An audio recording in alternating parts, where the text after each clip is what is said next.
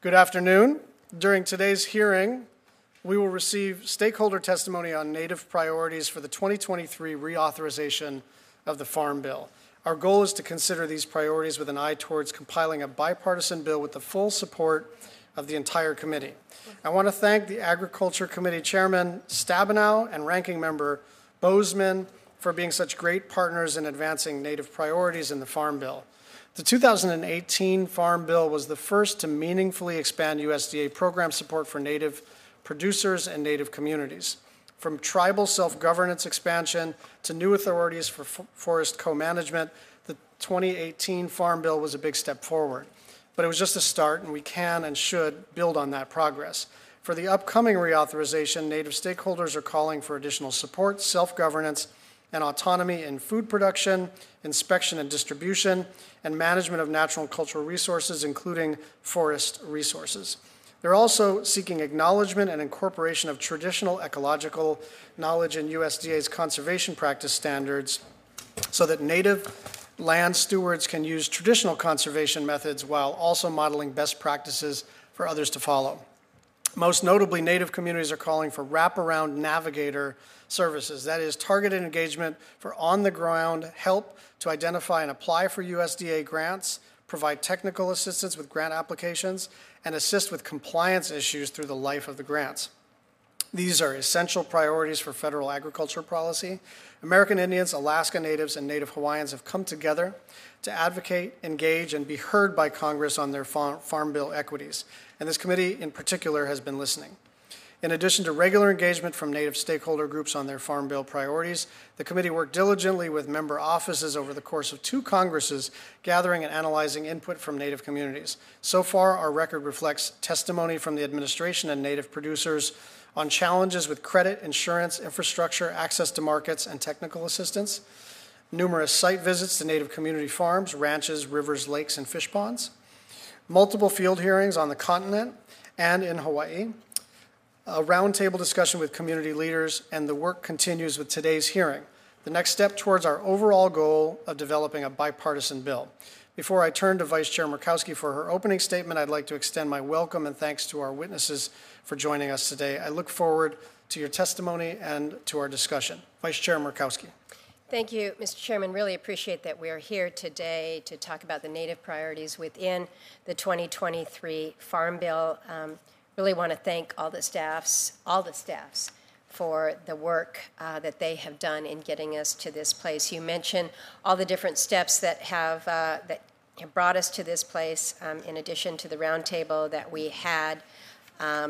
Everything that we've put in place is just yet another step forward in progress. But we know we need to do so much here. Hunger and poverty in Indian country are significant reasons why the Farm Bill matters. 1 in 4 Native Americans rely on federally supported nutrition assistance programs in the Farm Bill. Alaska Native and American Indian communities pay more for food than the average consumer while also earning incomes well below the national average. In places in my home state, fresh vegetables, fresh fruit, basic staples, just more expensive because of travel and storage costs. Oftentimes you can't get anything fresh at all. So what we have in front of us is a major opportunity to support tribal producers, food sovereignty, and traditional ways of life. In the 2018 Farm Bill, we authorized a demonstration program that allows tribal governments to procure tribally produced foods for USDA food projects, and we did this by expanding 638 self-governance contracting authority to the food distribution program, the FDIPR. So as a result, more traditional, locally grown food is making it to the plates of Native elders and kids, but we need to take this further and expand the authority to the entirety of FDIPR, not just the sourcing. You've mentioned the forest management. I think we've got some opportunities here to expand self-governance at the USDA Forest Service. In 2018, again, we extended the 638 contracting authority for certain forest management activities on federal lands, including harvesting timber for subsistence and resources under the Tribal Forest Protection Act, but the authority is underutilized.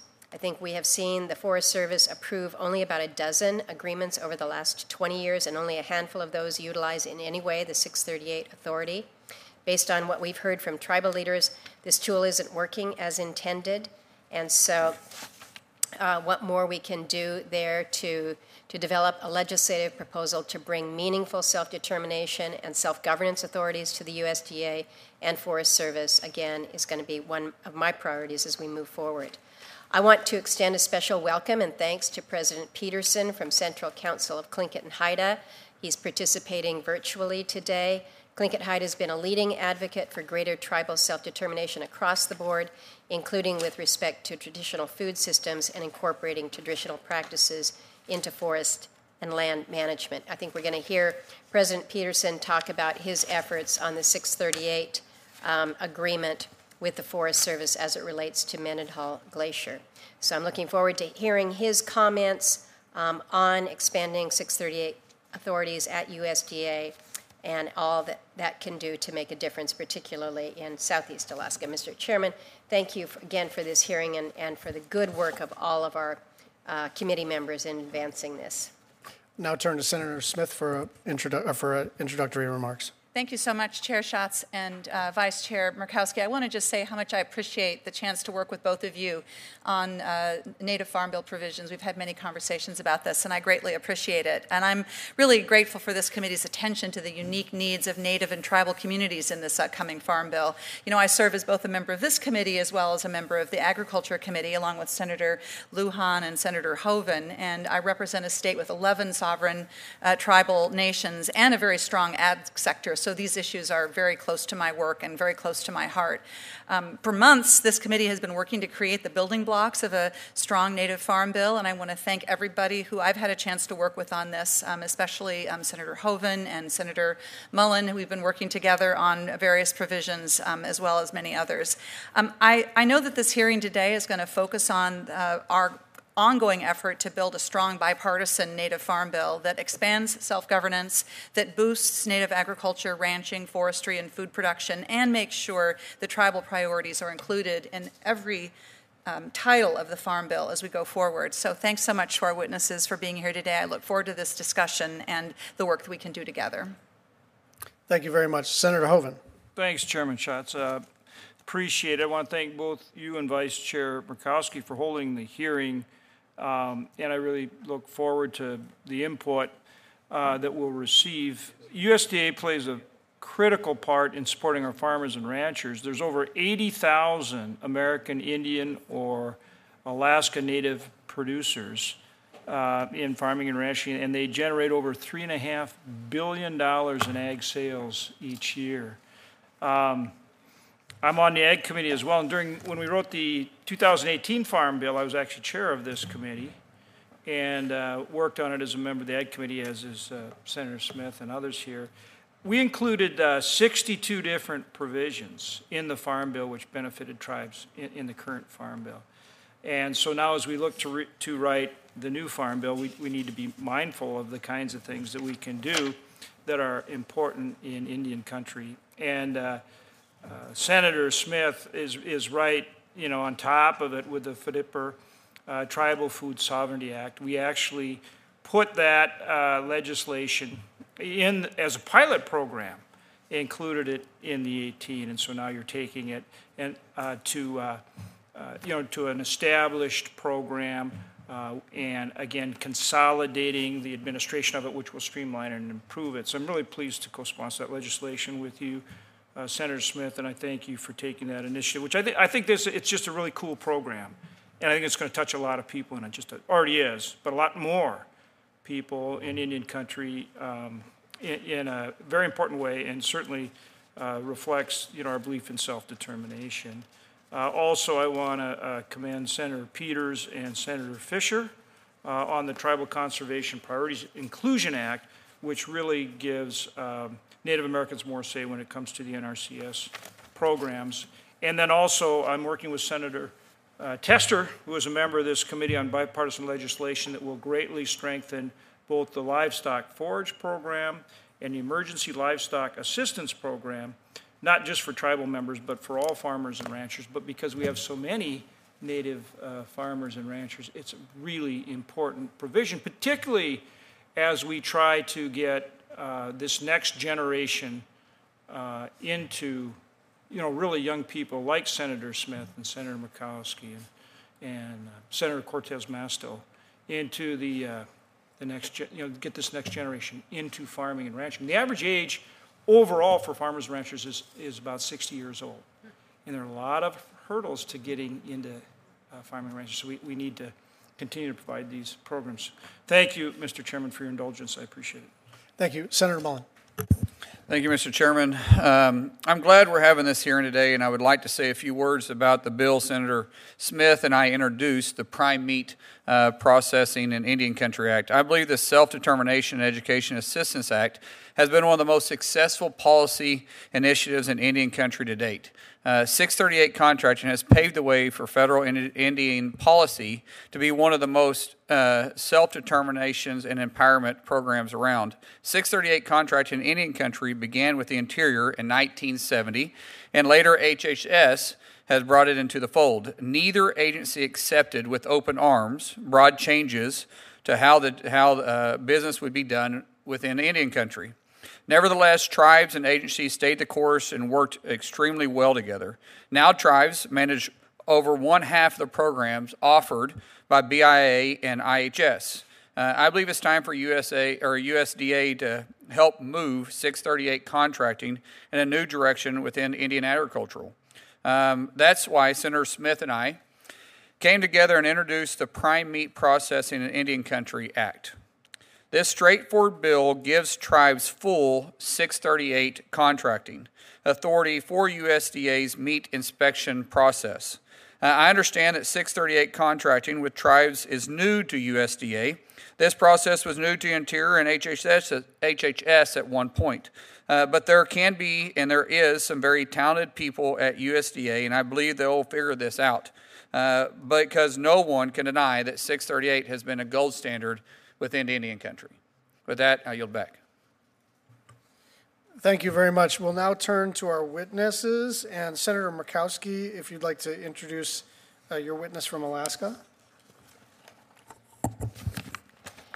Thank you, Mr. Chairman. I briefly introduced President Peterson.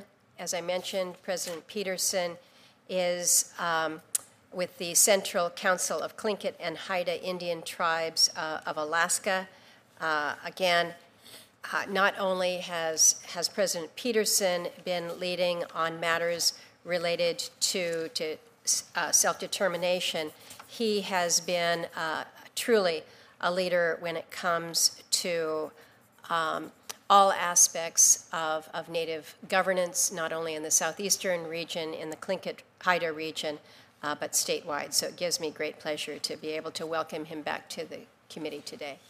We're also pleased to welcome Mr. Davis Price, the Hawaii Regional Director of NDN Collective in Ewa Beach, Hawaii. Mr. Cody Dizitel, President of the Intertribal Timber Council in Portland, Oregon. Ms. Abby Fain, the Director of Policy and Government Relations in the Intertribal Agricultural Council, Billings, Montana. And Senator Mullen, you have two witnesses to introduce. I do. Thank you again for giving me time, Mr. Chairman. I'd like to introduce two Oklahomans to this committee. The first being Jay Spahn, a Cherokee citizen and Executive Director at Self-Governance Communication and Education Tribal Consortium in Tulsa. Earlier in his career, Mr. Spahn served as a senior analyst for GAO. We're very lucky to have someone with Mr. Spahn's skill and experiences promoting self-governance and self-determination policy inside Indian country. I thank you, Mr. Spahn, for coming to D.C., and I'm excited to hear your ideas on how this farm bill can be best for all of us inside Indian country. Second, I'd like to introduce Trent Kissy, Eastern Oklahoma Shawnee Tribe, member of the Ottawa County, or a member from Ottawa County, Oklahoma. I didn't want to mess that one up. I would have got in trouble when I went back to intercouncil. Mr. Kissy currently serves as the Director of Agricultural and Natural Resources at Muscogee Creek Nation. Trent is also one of many talented individuals running Muscogee Creek's Looped Square. Did I say that right? I know I've been to the facility. I just was making sure I had that right.